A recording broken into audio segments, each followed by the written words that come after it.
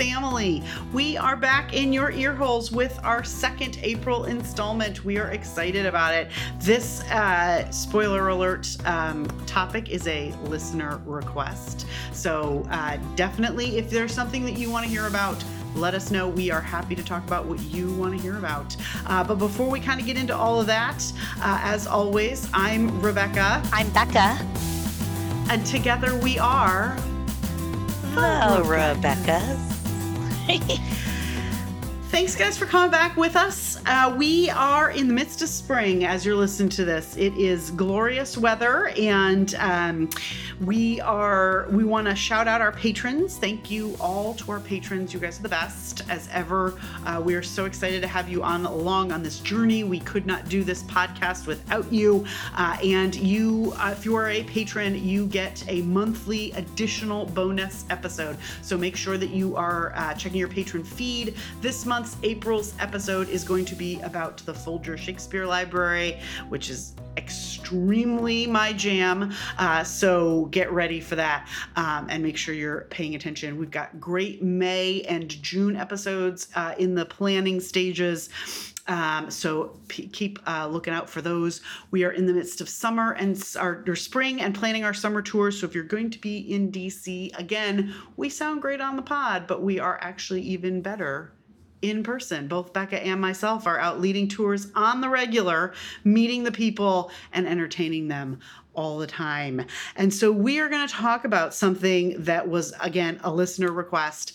And we do occasionally some Wild West topics. We did the California Gold Rush. We did the Donner Party. And this is going to be the gunfight at the OK Corral, which is so exciting. So exciting. It was impossible to work on this and not want to just sit down and watch Tombstone, which I definitely ended up watching YouTube clips of, even though we had just watched it last year. This was a request from our colleague and buddy Kevin, who will be out leading tours with us as well, and who's been a great supporter of the pod. So we're going to talk about the gunfight at the OK Corral. There's a lot that goes into this, and we're going to try to distill it into an hour. But a couple of things up front. One twist, it doesn't actually happen at the OK Corral. So we're just going to go ahead and blow your minds right there. Yeah. This is a great example of, we've done some episodes, I think, that kind of hit on this, but trying to separate out like myth and legend from historical fact. And even the sort of gunfight at the OK Corral is a big part of like the myth building of this incident.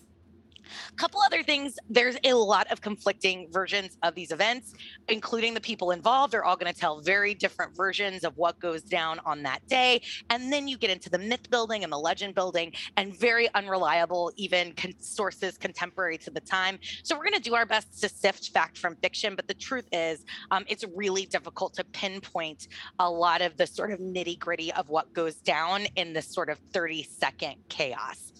And then finally, and sort of the context of this episode, we're going to be throwing around the word cowboy. I think when we think cowboy, people sort of think very generally like big hats and cattle and horses and out west. And depending on how many Westerns you watch as a kid, cowboys are often the good guys. In this context of this episode, cowboys, typically, when we say the word cowboy, we're talking about outlaws. We're talking about, these are people who are sometimes into shifty cattle thieving and that sort of stuff. They're usually the troublemakers. Legit sort of cowmen were usually referred to as cattle herders or ranchers. So even though visually what you think of for cowboy applies to all these people, cowboys in this context usually going against the law. Also, for kind of, I hope, some clarity during this episode, we're going to refer to a group of people as the lawmen, which would refer to people who had designations like marshal or sheriff or vaguely some sort of law enforcement role. But that does not always mean that these people were obeying the law or enforcing the law in any real way. So just because someone is called a marshal or a sheriff doesn't mean that they were not also probably a criminal in some aspects. So all of this is very muddied. like in terms of morality and legality. And it is the Wild West, and the laws out there are changing and shifting. And from a society aspect, right, it's not nearly as regimented as the East was at that time. So when we're talking about sort of who the criminals are and who the lawmen are, that all gets very complicated and exists in a gray area. But to quote the San Francisco Examiner, cowboys are the most reckless class of outlaws in that wild country, infinitely worse than the ordinary robber. So if somebody was talking about a cowboy back then, they were not talking about anybody who was obeying the law. I would also like to jump in and say that if your cultural context for this is the movie with Kurt Russell and Val Kilmer, we'll talk in depth about the movie a little bit later on, and it actually does get a surprising amount of detail correct. But I want to state from the outside, one of the things that gets very wrong is the ages of the actors vis-a-vis the men involved, or women, actually. They're all like... This was a big Hollywood budget movie. All the actors were and remain big names, and they're all considerably older than the people they're supposed to be portraying. Kurt Russell plays Wyatt Earp. Kurt Russell's in his 40s. Wyatt Earp's like 31. Same thing with his older brother, Virgil. Virg is like 36, and Sam Elliott was 50 when they filmed this. The female lead, Dana Delaney, was in her mid-30s. She's playing a woman who's supposed to be about 20. So the only person who's remotely close is Val Kilmer. Doc Holliday was 30. Val Kilmer is in his early 30s when they filmed it. Doc Holliday was not as sickly as portrayed by Val Kilmer. We'll get into that. At this point, yeah. But yes, but this is...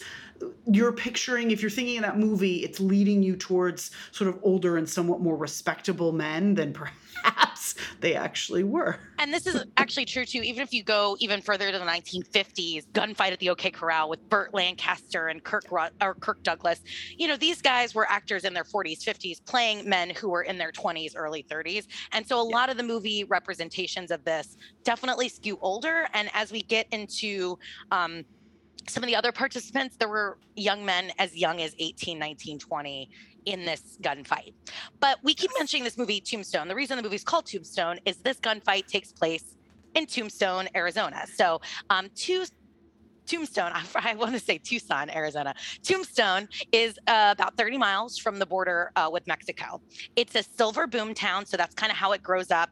We talked a little bit about the gold rush. Here it's silver mining. And as we talked about in the gold rush, people literally rush here. When they hear that there's silver in them Nar Hills, they get to going. And by 1881, it is the largest boom town in the Southwest. About 7,000 white men have populated this area, plus several hundred women, children, Chinese immigrants, Mexican workers, and miners. So this is it's not a teeny tiny little hamlet. It's a pretty booming Western frontier town. And by 1881, it's kind of a nice place. They have a bowling alley, ice cream parlor, 4 churches, a school, and an opera house. Also, it's founded in 1879. This takes place in 1881. So really, Boomtown is literally exactly what's happening. Like, it's 2 years and they've built all of this out of nothing because of the silver strikes in the area.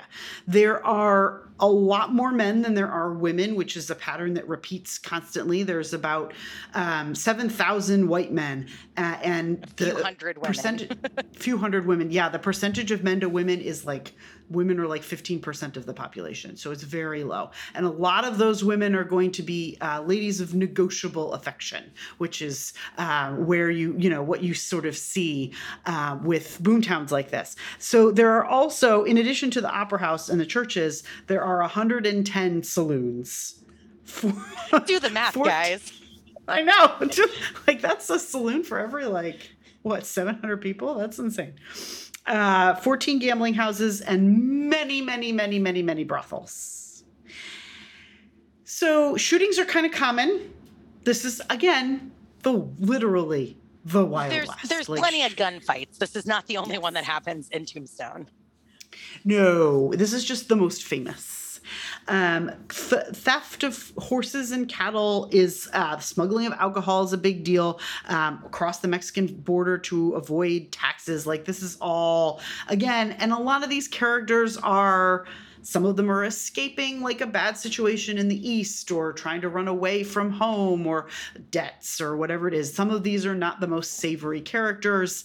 And in 1879, Virgil Earp is hired to be the deputy U.S. Marshal, and he comes to town, and he's joined very quickly by his two younger brothers, Wyatt and Morgan. They are going to be joined eventually by even more brothers. James and Warren join them later. They don't take part in the shootout at the OK Corral, which is why they are not famous and they are not in the movie, but they are there. And by 1881, by June of 1881, Virgil is the town marshal for Tombstone. So, it's like the law. Yeah, it's sort of like they don't have a police force the way we might imagine today. So he's sort of, for lack of a better word, the town sort of policeman or sheriff, which is a term that's used more for counties as opposed to towns. But also he's been hired essentially by the federal government to help deal with some of what are considered federal crimes, like smuggling tobacco and alcohol back and forth across the Mexican border. So this is a man who's been empowered by both the federal government and the local town to enforce and keep the laws. There are a lot of names we're throwing around. We're going to try to break down some of the key players. We'll kind of break it down into sort of the law and the cowboys. So Virgil Earp, for the purposes of this podcast, is the law, because at this point, right, he's got these two sort of law enforcement jobs. The Earps are a big family. They are originally, at the time that Virgil's born, he's born in Kentucky, but the family moves around a ton. There is Earp history sort of scattered all throughout the West and Midwest. Virgil gets into a situation when he's young that I find sort of heartbreaking, and it really sort of shades to me, I think, his whole life. At the age of around 16, he potentially elopes or maybe marries. Hard to say how it definitely went down, but he gets a young bride, quote unquote, Ellen, pregnant. So it's unclear if they're ever legally married, but by 16, he's certainly starting a family with Ellen. They stay together for a year, but Virgil enlists in the Civil War when he's 18. So just to put this into context, a lot of the men involved with this are coming of age. They're teenagers coming of age during the Civil War. And a lot of, several of the Earp brothers will go and fight or want to go fight. So this is a big defining moment in their youth. Ellen is told that Virgil is killed in action. So she's told at 18, as she's got this baby, that, oh, your husband's been killed. Too bad. She's told this probably by her parents or possibly some other city elders. And she's basically kind of pushed into another marriage that's just like, you have no other options, get married. Virgil comes back from the Civil War looking for his wife and his daughter and cannot find them because they have moved to Oregon. The story that I heard, I heard that he's told something similar. That she's told that he's died, and he is told that she and the daughter die. So they both go their separate ways, having no knowledge of each other until very much later on in life. But sort of imagine, like, you come back from the Civil War and you think you're going to be reunited, and you're told that they're dead or they're just gone. Yeah. Nobody can tell you what happened to them. And, you think maybe they would have waited in the town you left them, and she's off in Oregon. So it's not too surprising to me that as a very, very young Civil War vet, he just kind of bounces around. He's just looking for a better life, and he is very close with his brother. So often whenever one Earp brother gets to a town and gets an opportunity, several more will join. And so they do a lot of this sort of bouncing around, but it's a family affair. They are together more often than not. They're very clannish. And in fact, Virgil's wife, Allie, she's a source for a lot of this. She kind of keeps a diary and writes a lot about this. She will butt up against the sort of clannish nature of the Earp family that kind of irks her and annoys her. So that's part of what's happening here. But he's going to get a job in Arizona, and him and Allie move first to a different spot in Arizona. And he's got a bunch of jobs. He's doing pretty well for himself. And he hears that Tombstone might be the place to go. And his wife, Allie, doesn't want to go, but the rest of the Earps are coming, and so that's kind of how that's going to be. They're joined by Morgan Earp, one of the younger brothers. Morgan Earp has sort of a sense of adventure. He's going to come down from Montana, where he had been living. He doesn't really like the cold, and so Arizona seems to work out for him. He works as a messenger for Wells Fargo and is a deputy to his brother, Virgil. And they're all also going to come with their wives And by wives, we're going to use that term very loosely. The legal nuances of this time are difficult to parse, and there weren't like county courthouses to keep very good records. And again, with that ratio of men to women, it was like, you got a lady, you lock it down in whatever way you can. And that didn't always mean a marriage.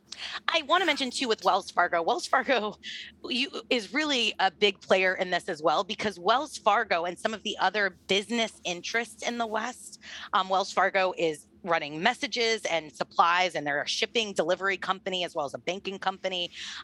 They are going to be a big part of the push to bring more law to the West, because if you've got your Wells Fargo wagon and you're transporting valuable goods and you keep getting held up by robbers, that's a problem. And so a lot of the kind of work opportunities that the ERPs will fall into are sort of either for Wells Fargo or adjacent to that. And Wells Fargo is pressuring the federal government to do more to protect their business interests, because, there's no way you can make money if you keep getting your coaches held up and robbed. And so it's interesting to me, because it's an interesting sort of intersection of like business interests and kind of, like as a country, we want to have like a very stable legal society, but really this is about Wells Fargo protecting their property. So the most famous brother is Wyatt. Yeah, you could do a whole episode on Wyatt Earp. You could do a whole episode on Wyatt Earp. He's fascinating. The mustache helps. He's got an epic. They all have facial hair. Like, this is an age of like mustaches, but his mustache is just luxurious. It like lounges over his lips. It's really great. Wyatt was too young to enlist in the Civil War, and he tried to join up more than once. He has the only woman we know of that he was married to. They marry when he's a teenager, and she dies in childbirth. So he's kind of got a heartbreak. He has possibly a second marriage, but by the time he shows up in Tombstone, he's got maybe his third wife. Her name is Maddie Blaylock. And he follows his brothers out west. He bounces around just like they do. He's been involved in Dodge City. He's kind of been a lawman in Kansas. And he has also seen more trouble with the law than any of his brothers. So he kind of runs crazy after his first wife dies in childbirth. And he gets a reputation at places like Dodge City and Deadwood before he comes to Tombstone with his brothers. And his reputation is certainly, this is a man who can handle a gun. He's a good shot, a quick shot. But he's also, while a lot of his other brothers are, getting these sort of sheriffs and constable and night watchman things, or, working security for Wells Fargo, Wyatt's definitely the one that's getting into a little bit more trouble. And he's got a temper, and he is willing to get into trouble. He really makes... he's sort of the wild card of the Earp brothers. And of course, he really is the one who comes to Tombstone with the biggest reputation that precedes him. Yes. And then there's Doc Holliday. His bestie. Doc Holliday is another man with quite the reputation, both at the time and since. He's a gambler, a gunfighter. The reason he's called Doc is because he's a dentist. He's actually from Southern aristocracy, and the story goes that he had a bad love affair with like a cousin, and it doesn't go very well. And so he's going to kind of run away, and he gets tuberculosis somewhere along the way, which is bad on your lungs. And tuberculosis, like, you'll read about this at this time, and it's not a disease that kills you fast. It is a disease that's going to kill you, but it's going to take years to do it. And so you're going to be coughing and looking really terrible. And as it progresses, you obviously get worse. And by this time, he has decided that he's basically going to die. And so he's going to die gambling and drinking. And so gambling is his primary source of income. And he has rescued Wyatt Earp from a bad situation in Texas, and they've become close pals. And so when Wyatt goes to Tombstone, Doc heads along with them. And does not, I should mention, look anywhere near as bad as Val Kilmer plays him by this time. And in fact, actually, the Southwest actually helps his tuberculosis. The dry air sort of helps the inflammation and stuff in his lungs. Yeah, they definitely play up, as is often the case in movies, sort of play up how he will be closer to his end of life than what he's actually like in 1881. But he really would only ends up in Tombstone because Wyatt goes and encourages him to come and says, we're going to have opportunities for you here. So these are the lawmen, kind of headed up by Virgil. It's essentially the Earps plus Doc, if you want to think about who's on one side of this gunfight, if you're unfamiliar with any of the movies and stuff we're talking about. But again, when we say law, these are men who have been certainly skirting, I think, the area of what's legal, not legal, definitely when it comes to marriages, gambling, that kind of stuff. Now, the cowboys. Among the cowboys who are going to end up on the other side of this gunfight are two sets of brothers, along with a gentleman named Billy. So there's two sets of brothers and two Billies, so it gets a little confusing. There's Billy Claiborne, who is a heavy drinker and a hothead and a guy who just causes trouble. He's pals with two brothers, Ike and Billy Clanton. The Clantons are from Missouri. Their family moves to Arizona in 1877, so they're come a little ahead of the Earps. Ike's in his 30s. He's a little bit older. Billy Clanton is 18 or 19 at this time. So there's a bit of an age gap. Ike's very protective of his little brother, Billy. Ike's kind of known as the drunk, as the braggart, as the guy who's causing trouble. Billy's really kind of considered the good kid. He's more level-headed, runs a little bit more closely aligned with the law. So it's sort of, I think, the reverse of what often is the case, where you've got the responsible older brother and the younger wild one. Billy's a little bit more chill. Their family, the Clanton family, has a ranch outside of town. So Tombstone is the city, for lack of a better term, right? It's where your businesses are. It's where you come in to conduct business and gamble and visit the ladies of questionable morals and all that good stuff. But they actually live outside of town. They are not governed at the ranch by the laws of the town. They are governed rather by county law. And so they often don't really think that they need to do what the Earps say, because they're not Tombstone residents. They live out on a ranch. And you have to imagine, for some of these ranchers who had come out right before the boom, all of a sudden this boomtown brings all these new people and all these new rules and all these new restrictions and new scrutiny, perhaps, to how you may have conducted your business before. So there's some tension here. There's another set of brothers, Tom and Frank McLaury. They're East Coasters, they're New Yorkers who moved to Arizona and become very friendly with the Clantons, and they are similarly ranchers. But mostly it seems as though the Clantons and the McLaurys have a lot of combined business interests. So you've got the five of them sort of facing off against three Earps plus Doc Holliday. Yes. And that's sort of the big key players. Those are the key players. There's a couple of smaller. There are definitely some other folks, and we'll throw some other names, but these are sort of the main participants. Those are the big guys.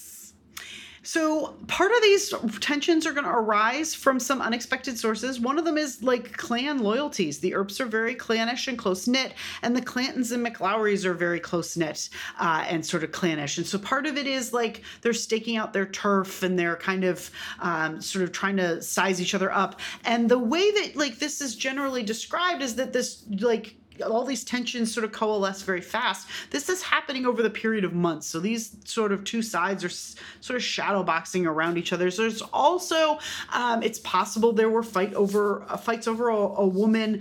One of the other lawmen in town who's questionably good at it is a guy named Johnny Behan.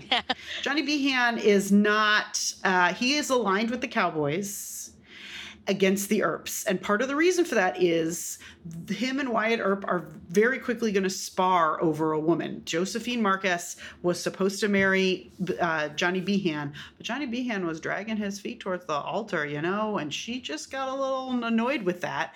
And so she's going to set her sights on Wyatt Earp. So it is also part of this is they're fighting over like family stuff. They're fighting over a woman. And they're also sort of, there's various crimes happening. The Cowboys are implicated in various crimes throughout the time that Earp is marshal, including horse and cattle theft and stagecoach robberies. Ike Clanton, in particular, seems to take need no provocation to threaten the Earps. He seems to take a very instant dislike, especially to Wyatt, and will threaten them at basically any time. Clanton's ranch is the center of like all these illegal activities, and it's Ike's father father who owns the ranch that's sort of outside city limits. And you have to imagine, like, when we're talking about illegal, we're talking about, cattle that sort of gets lost and then they're selling. But people other ranchers, other people go, wait a second, that's definitely my cattle. That's my brand. That's, so you've got that sort of thing happening. You have stagecoaches that get held up and, masked men that run off with goods. And so it's one of those things that's very hard to pin down and say, yes, it's definitely these men committing all of these crimes. But if you're, say, Virgil Earp, and you're going, man, it seems like they're awfully connected, or anytime something happens, he casts a lot of suspicion towards them, and the Clantons and McLaurys get pretty defensive about this. And there is sort of this sense of like, you insult one person in our posse, you've insulted us all, and that really escalates the situation. And the Cowboys, as I sort of mentioned, are just resentful of this sort of growing influence of city folk, as it were, over what they're doing. And Johnny Behan really, I think, does not help this situation at all, because as he becomes county sheriff, he sort of undermines Virgil Earp's authority in town. And so you not only have sort of this warring, but you have a bit of this turf war of who is the law here and how far does the law go to enforce the law. Right. And then you have No, I also was going to say, and there's also at any one time a lot of alcohol being consumed. Yeah. Wyatt Earp is not a drinker. He's actually a lifelong teetotaler, but everybody else is drinking all the time. So at any interaction, it is like a 70% chance that all or some of the participants have had quite a bit of adult beverages. So that's also like shading all of this. Cowboys are gonna accuse the Earps of bending the law where it benefits them, and only enforcing it when it impacts the Cowboys, which is not, it should be said, a completely unfair charge. It's not. And of course, the laws around gambling and drinking and sort of cavorting with women are a little different than the laws about cattle and horse ownership and smuggling across borders. But it does seem, as is often the case, right? They're going to look the other way when they benefit and are going to cast a heavier light where they don't. And then to sort of add a little fuel onto this fire, in April of 1881, there's enough like shooting out and crime happening in the town of Tombstone that they pass an ordinance number 9. And the city council says that this law will require anyone entering town to deposit their weapons at a livery or saloon. So basically, if you're coming into town, unless you are making a very quick visit or heading out, you got to turn in your weapons. And this includes Bowie knives, dirks, pistols, rifles.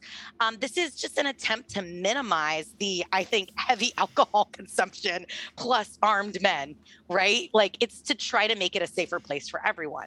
This ordinance is important, though, because how it's enforced is maybe not always consistently fair, because let's say you're a marshal or a deputy marshal or a sheriff or a deputy sheriff. This doesn't apply to you. You can still carry your weapons because you're the law. And you may enforce it a little bit more heavily on someone you don't agree with. So this little ordinance is really going to play a big role in how we get to the actual gunfight, which the gunfight happens in October. So this is building up, as Rebecca sort of said, over months.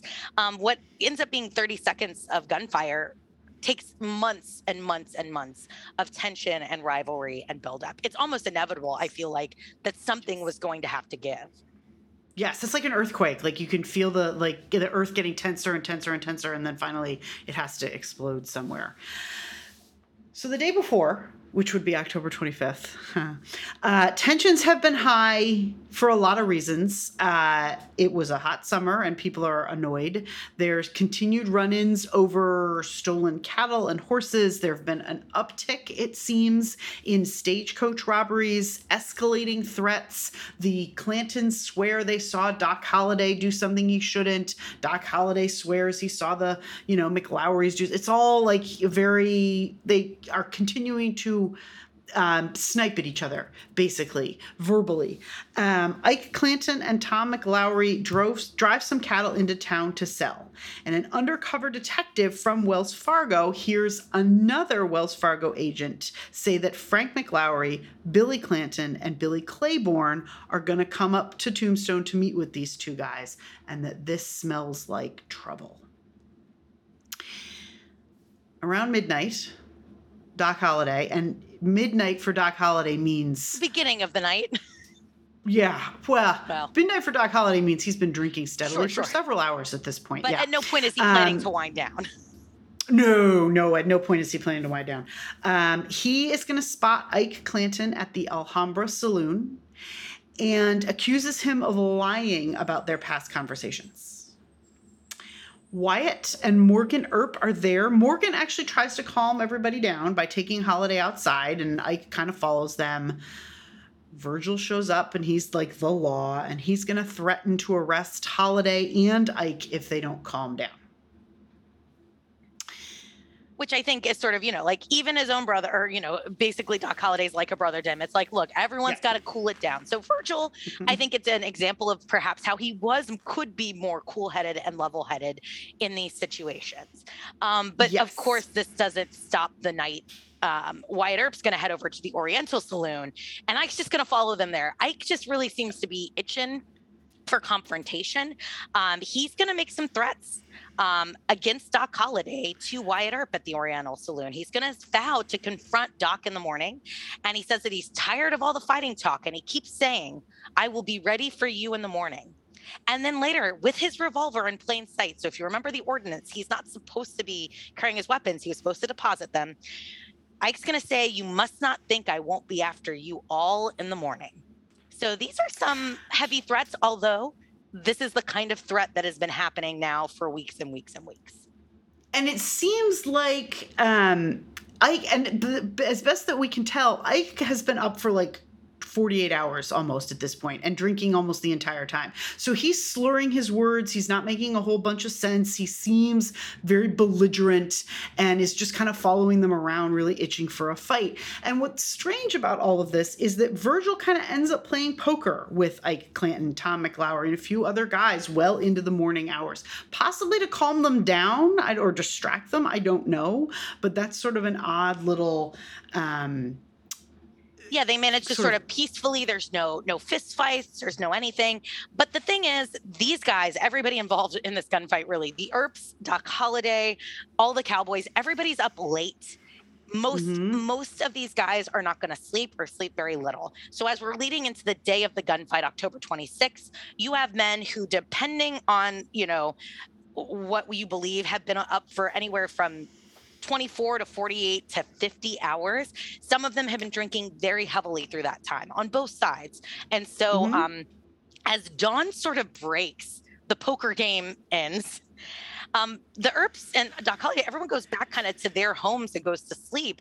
Ike Clanton and Tom McLaury have nowhere to go. They've not rented a room. They were only going to come into town allegedly for a short amount of time. So they're kind of just wandering around, drunk and ornery and having not slept. And a barkeeper with the name Boyle sees Ike Clanton outside the telegraph office, and he tells him, like, you are in bad shape, buddy. You need to go sleep this off.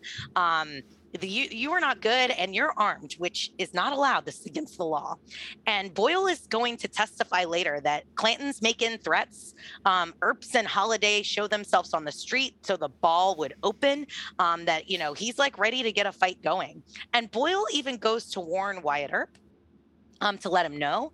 He warns another deputy marshal named Andy to go warn Virgil about this. And Virgil kind of is not so concerned, probably because he saw Ike at the poker game and just seemed like, oh, he's drunk and whatever. And Virgil just kind of goes back to sleep. He's like, well, this is like any other threat, except that Ike doesn't go sleep it off. He doesn't go calm down anywhere, and he doesn't leave town. He's picking up more weapons, some of which he deposited at some point, some of which he hasn't, but he's openly destroying weapons on the street, and he's wandering around causing a scene. And as we get to 1 p.m., Virgil and Morgan are ready. They're ready to disarm him. So Morgan's his deputy. So the two of them as the law find Ike Clanton, and they're going to take away his guns. And depending on which witness account you believe, it is anywhere from a light scuffle to a full-on pistol whipping. So this is a potentially very aggressive disarmament. And of course, try disarming a man who's been drinking for 2 days and hasn't slept for 2 days. Right, and who's clearly like not itching. making a whole lot of sense at the best of times, but particularly now. And he's itching for a fight. He's itching for a confrontation. Which is ironic given what happens later. Anyway, they take him to appear before the Justice of the Peace with Wyatt watching while Virgil goes to find the Justice of the Peace. Wyatt serves as watchers. Witness would say that Wyatt threatened Ike. Quote, "You cattle thieving son of a bee, and you know that I know that you're a cattle thieving son of a bitch. You've threatened my life enough and you've got to fight." End quote. The justice of the peace is going to fine Ike $25, which is like $1,000 today, which is like pretty dear, I would imagine, and also court costs, which Ike reluctantly pays. Outside the courthouse, Wyatt runs into Tom McLaury and asked if he's healed or not, which is basically asking if you're armed. Healed means you have a rifle on you. And Tom McLaury says that he's not armed despite the visible revolver that's on his hip. Witnesses then see Wyatt pistol whip Tom, leaving him bloody on the street. And by early afternoon, both Ike and Tom have had to see doctors because they've both had head wounds. Neither has had a chance to sleep. They've been playing cards and drinking, and Ike is still visibly drunk. Like, he has not slept it off. He has not slept. He has just continued to power through and continued to drink. And he keeps popping into saloons, getting drinks. So this is like really building to... You've got at least two guys who have already gotten into scuffles. You've got one who is just like not in his right mind, right? Exhaustion, drunkenness, all of it. But more and more people in town are concerned. Everybody's sort of talking about this.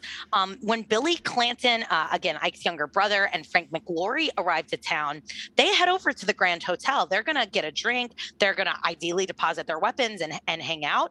And Doc Holliday's there, and he informs them that both of their brothers have already been kind of beaten up by the Earps. It was sort of a warning, like, hey, don't try to start trouble. We're enforcing today. We're not going to let you carry your weapons. We're not going to let you cause any trouble. So Frank and Billy leave the Grand Hotel almost immediately. They go looking for Tom and Ike. They should have left their weapons behind, but they do not deposit their weapons, according to most sources. And again, we have to go with a little grain of salt on all of this.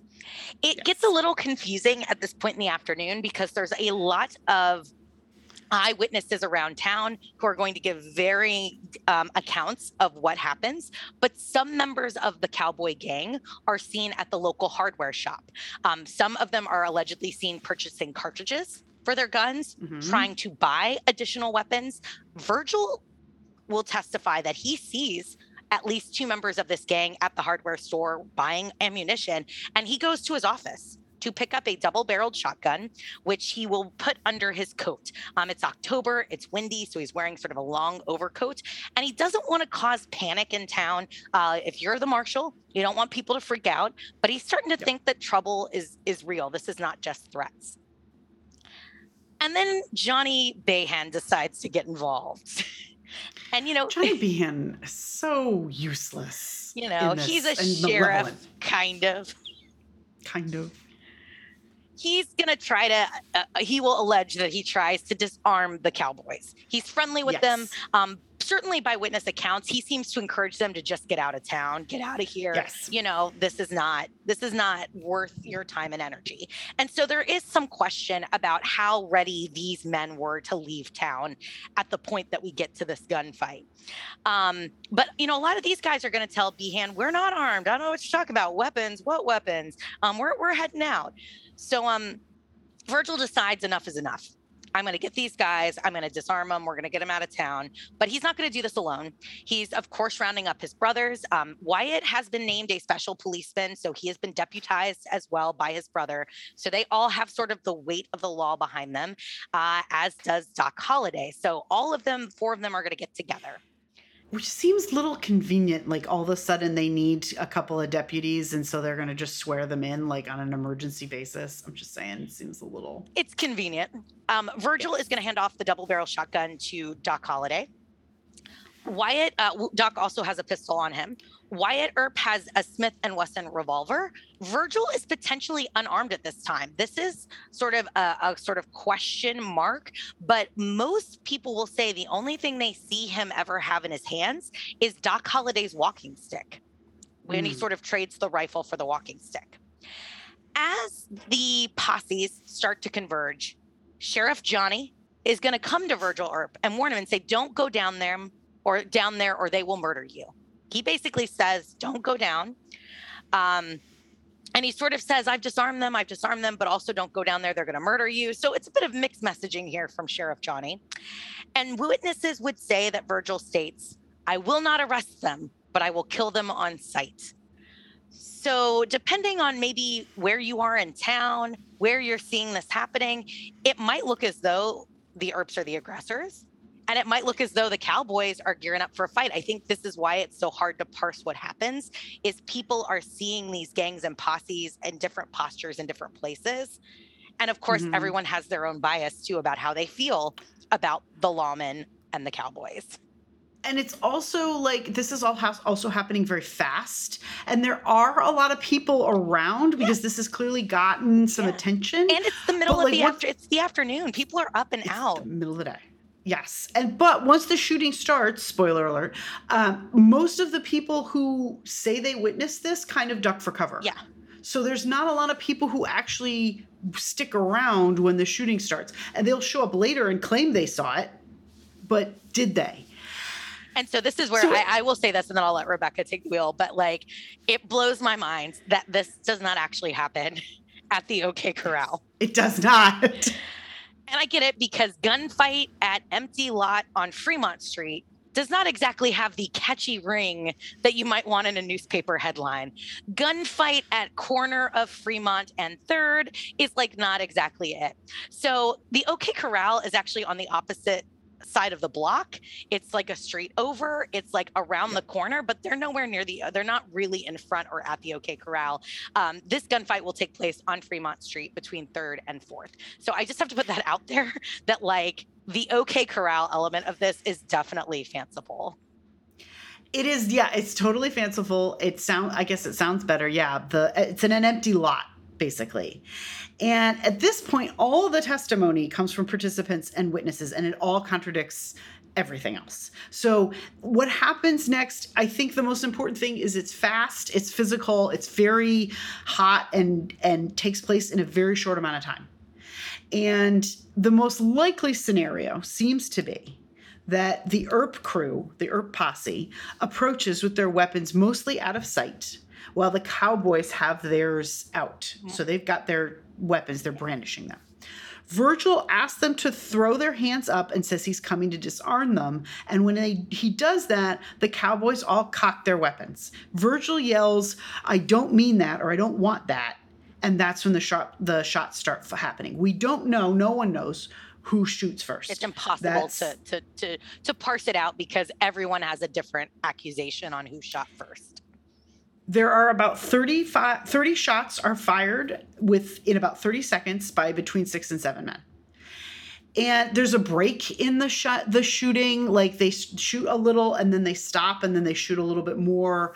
So it's all very confusing as far as who's shooting and when and where.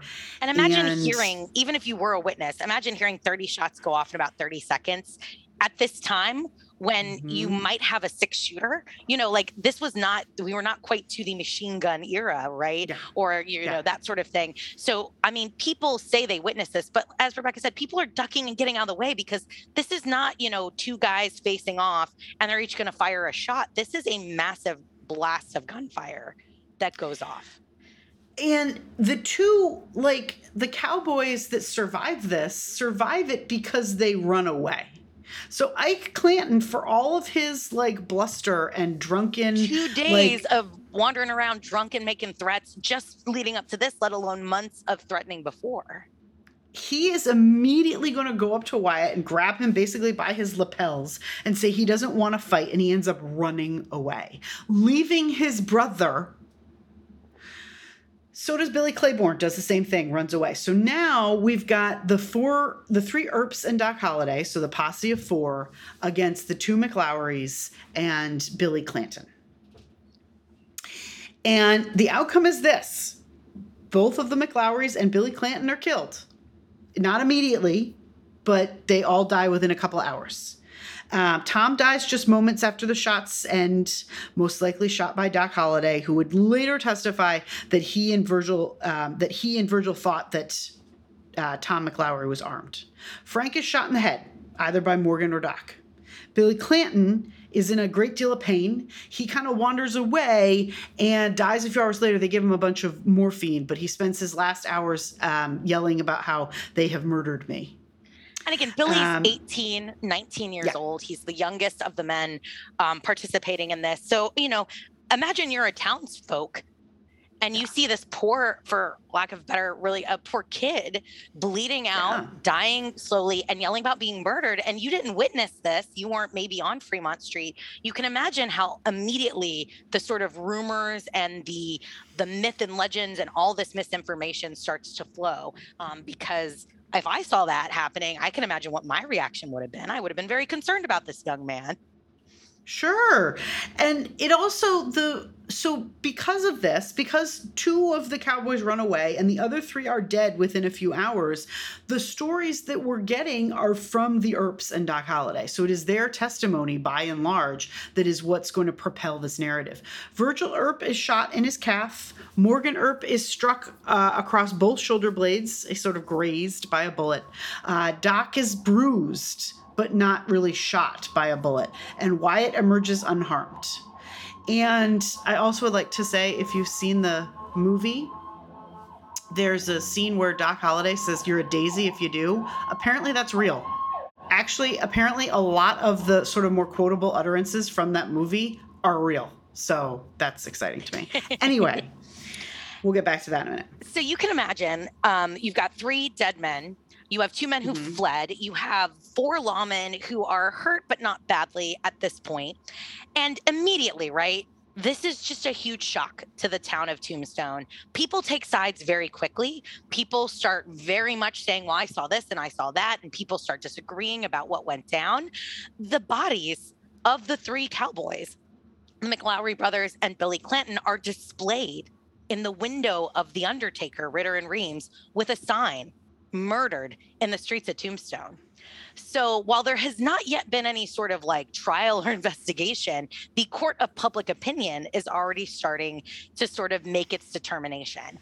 And the funerals for these 3 cowboys are exceptionally well attended. About 300 people will march in the funeral procession, and more than 2,000 come out to watch. So about a third of the town is going to come out to mourn or pay their respects to these 3 young men. And so what you sort of have is, on the town level, a lot of the everyday town folk are really sympathetic to these poor young men, but newspapers, their reporting seems to heavily favor the lawmen. One, because they're the 4 that walk away and they're willing to talk about their experiences. Business interests favor the lawmen because they see this as taking care of criminals. And so you've sort of got the split between the everyday people and sort of the newspapers and the businesses. The coroner's report is ultimately going to indicate that likely the lawman's version of this is closer to truth than not because of the positioning of the bullet wounds and that sort of thing. However, there's enough sort of outcry from the town that there's going to definitely start to be some legal action. Ike Clanton, 4 days later, the man who fled, the man who really started this by being nothing but trouble, files murder charges against the Earps and Doc on behalf of his brother. And so 4 days later, he kind of comes out of his hole and he's going to charge them with murder. Virgil and Morgan are recovering because back then, even a minor bullet wound had a chance of infection, right? So that's kind of your biggest risk back then. So they're recovering, so they're not arrested, but Doc Holliday and Wyatt Earp are. And the bail is $10,000, which today would be about $300K. It's real money.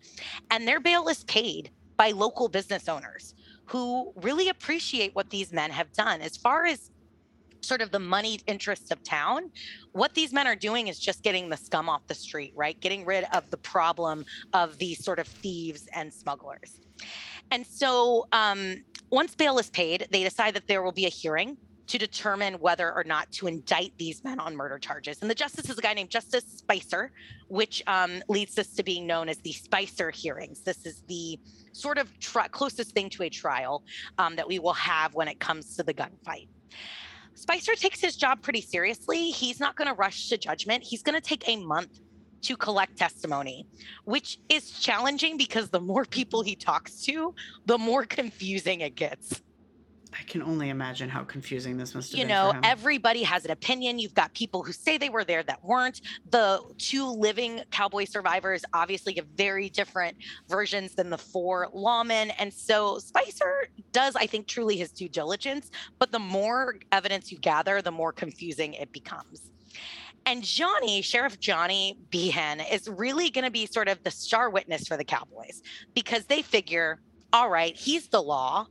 And he's going to tell a version that's going to support us. And he does. He gets on the stand and he says the Cowboys all had their hands up.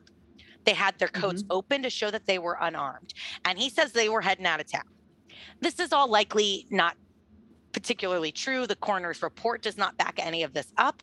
But you can imagine the county sheriff gets on the stand and says this. All of a sudden now, even some of the newspapers and that public opinion is turning against the Earps. Other witnesses for the prosecution are going to say that Ike Clanton and Tom McLaury were bullied all day long by the Earps. They're going to talk about the sort of rough disarmament. They're going to talk about how the Earps are sort of following them around town and hassling them. And there is certainly some evidence that there are clashes between these groups in the days leading up and certainly the day of this gunfight. And so this doesn't look very good either. However, there will be 3 somewhat considered unbiased witnesses that will give the testimony that ultimately sways Spicer to what will be his ultimate judgment on this. I should also mention Ike Clanton actually testifies too, and he goes on for ages about basically airs all sorts of grievances and discredits himself. It takes 4 days to sort of parse out his testimony. The prosecution thinks he's going to be the star witness, and then essentially Ike Clanton reveals himself to be a fool and a liar and a coward. And so he basically contradicts his entire testimony. So Ike Clanton is really not great. And truthfully, for Justice Spicer, he's going to take anything the Cowboys or the lawmen say with a grain of salt. He's mostly swayed by a railroad engineer, a female dressmaker, and a local probate judge. So the engineer is new to town, literally just shows up like the day before. And he says he sees Virgil, the marshal, approaching peacefully with only a walking stick in his hands, and that the Cowboys shoot first. So Spicer goes, okay, this guy has no reason to really care one way or the other.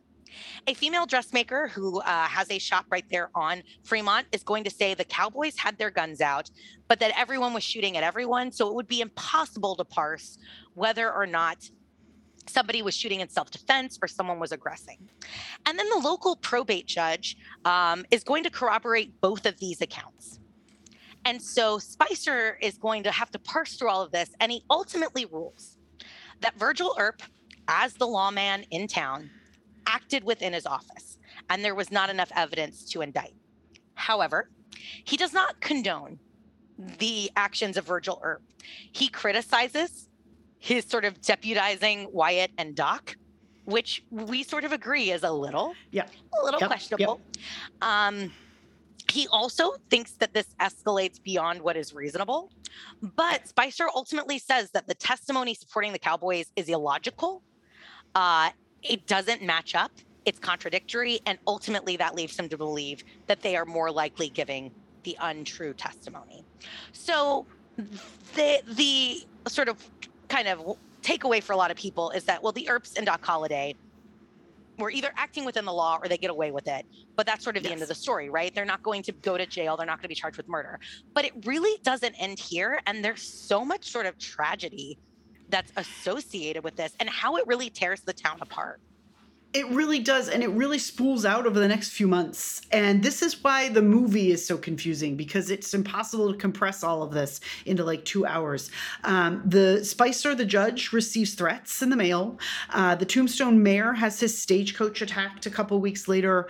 On December 28th, 1881, Virgil, so the oldest, is going to be ambushed by 3 unknown men, and they shoot at him, and they're going to permanently damage his arm.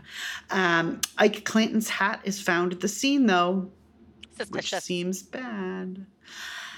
Things get worse. On March 18th, so just a couple months later, Morgan Earp is assassinated while playing pool with Wyatt and a few other men. So Morgan is the youngest of them, is going to die in Tombstone.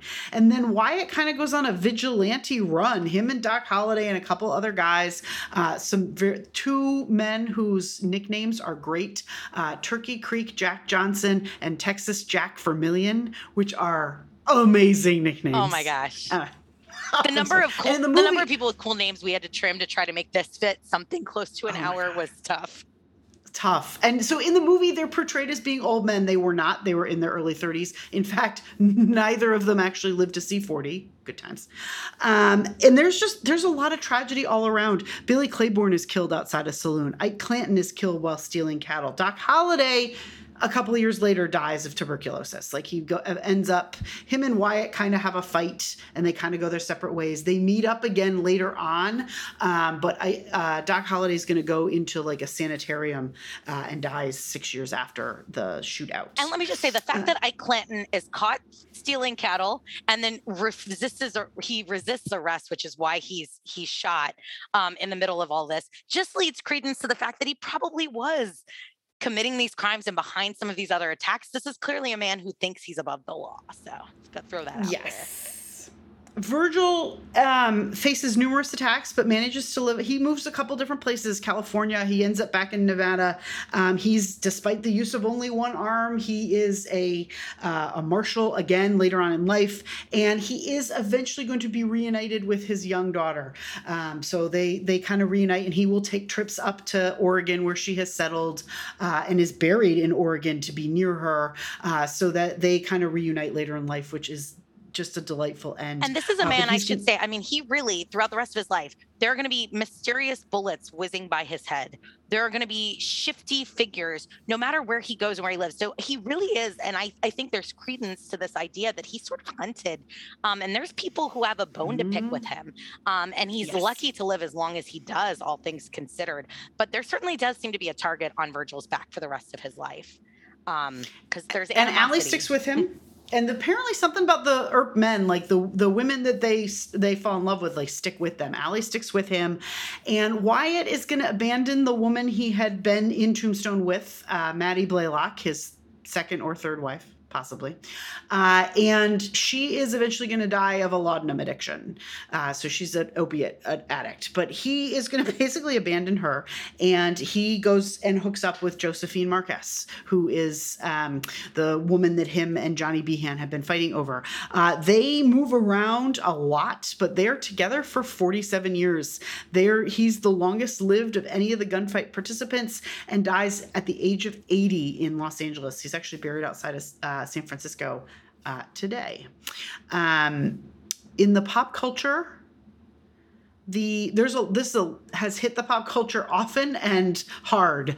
It was printed in the local newspaper 1 month after the event, the gunfight at the OK Corral. So this has always been a big deal. It is kind of the sort of most famous shootout in Wild West history. And the irony is it's sort of at the end of these sort of epic shootouts. Maybe that's why it's so famous, because it's kind of at the tail end of this sort of very significant gunfights. Do you want to talk about the 1957 movie? Yeah. So it's sort of fascinating, like the way in which this captures sort of the public's imagination. It really does inspire, just like, I mean, if you read sort of these Western serials and books from the late 1800s, early 1900s, that, and it's because the people associated are of note, right? Doc Holliday and the Earps. So it keeps getting sort of brought up and brought up and brought up. The very first film to capture this is 1932. So pretty early into sort of the dawn of sort of Hollywood, there's a film called Law and Order with Walter Houston. And this is the first movie to try to depict the gunfight. I have not seen it, but by all accounts, it's not anywhere close to historically accurate.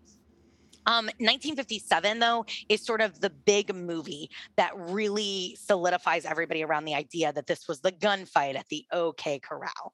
And it's a movie with Kirk Douglas and Burt Lancaster. It really, I think, leans into sort of the myth of this more than the reality. It definitely sort of casts the Earps as very much these uncomplicated good guys, which is sort of like not exactly maybe the way it goes.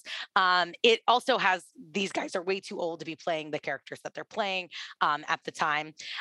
In 1959, 2 years later, which is sort of the height of the TV Western. So at this point, there are about 24 cowboy Western shows airing on TV in 1959, and at least 6 of them featured Wyatt Earp or were connected to Wyatt Earp in some way. So that's how like prevalent this sort of is in kind of public memory.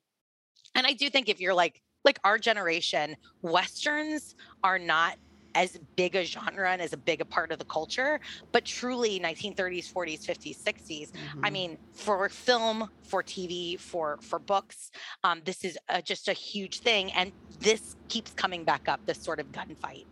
And of course, when you've got someone like Wyatt Earp who lives long enough to sort of tell his tale to a new generation and is able, he writes out a map of where everybody is, and he sort of like will give these accounts, and he'll consult on some early Westerns and kind of give his account to that. So it's not surprising that there's sort of a bent towards that version of the events. Yes.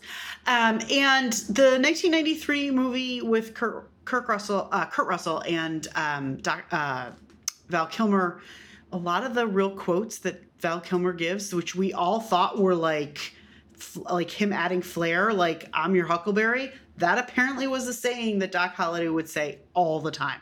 When Virgil gets injured and he tells his wife he's still got one arm to hug her with, that is exactly what he said in real life. So they get a lot of the really interesting details correct, which I think is great. And the reason the movie I think fails is because it's just you can't compress something like this into like 2 hours. It just doesn't work out. It's really tough. But I do think in terms of historical accuracy, and with an event like this, accuracy, we have to be loose with that sort of idea.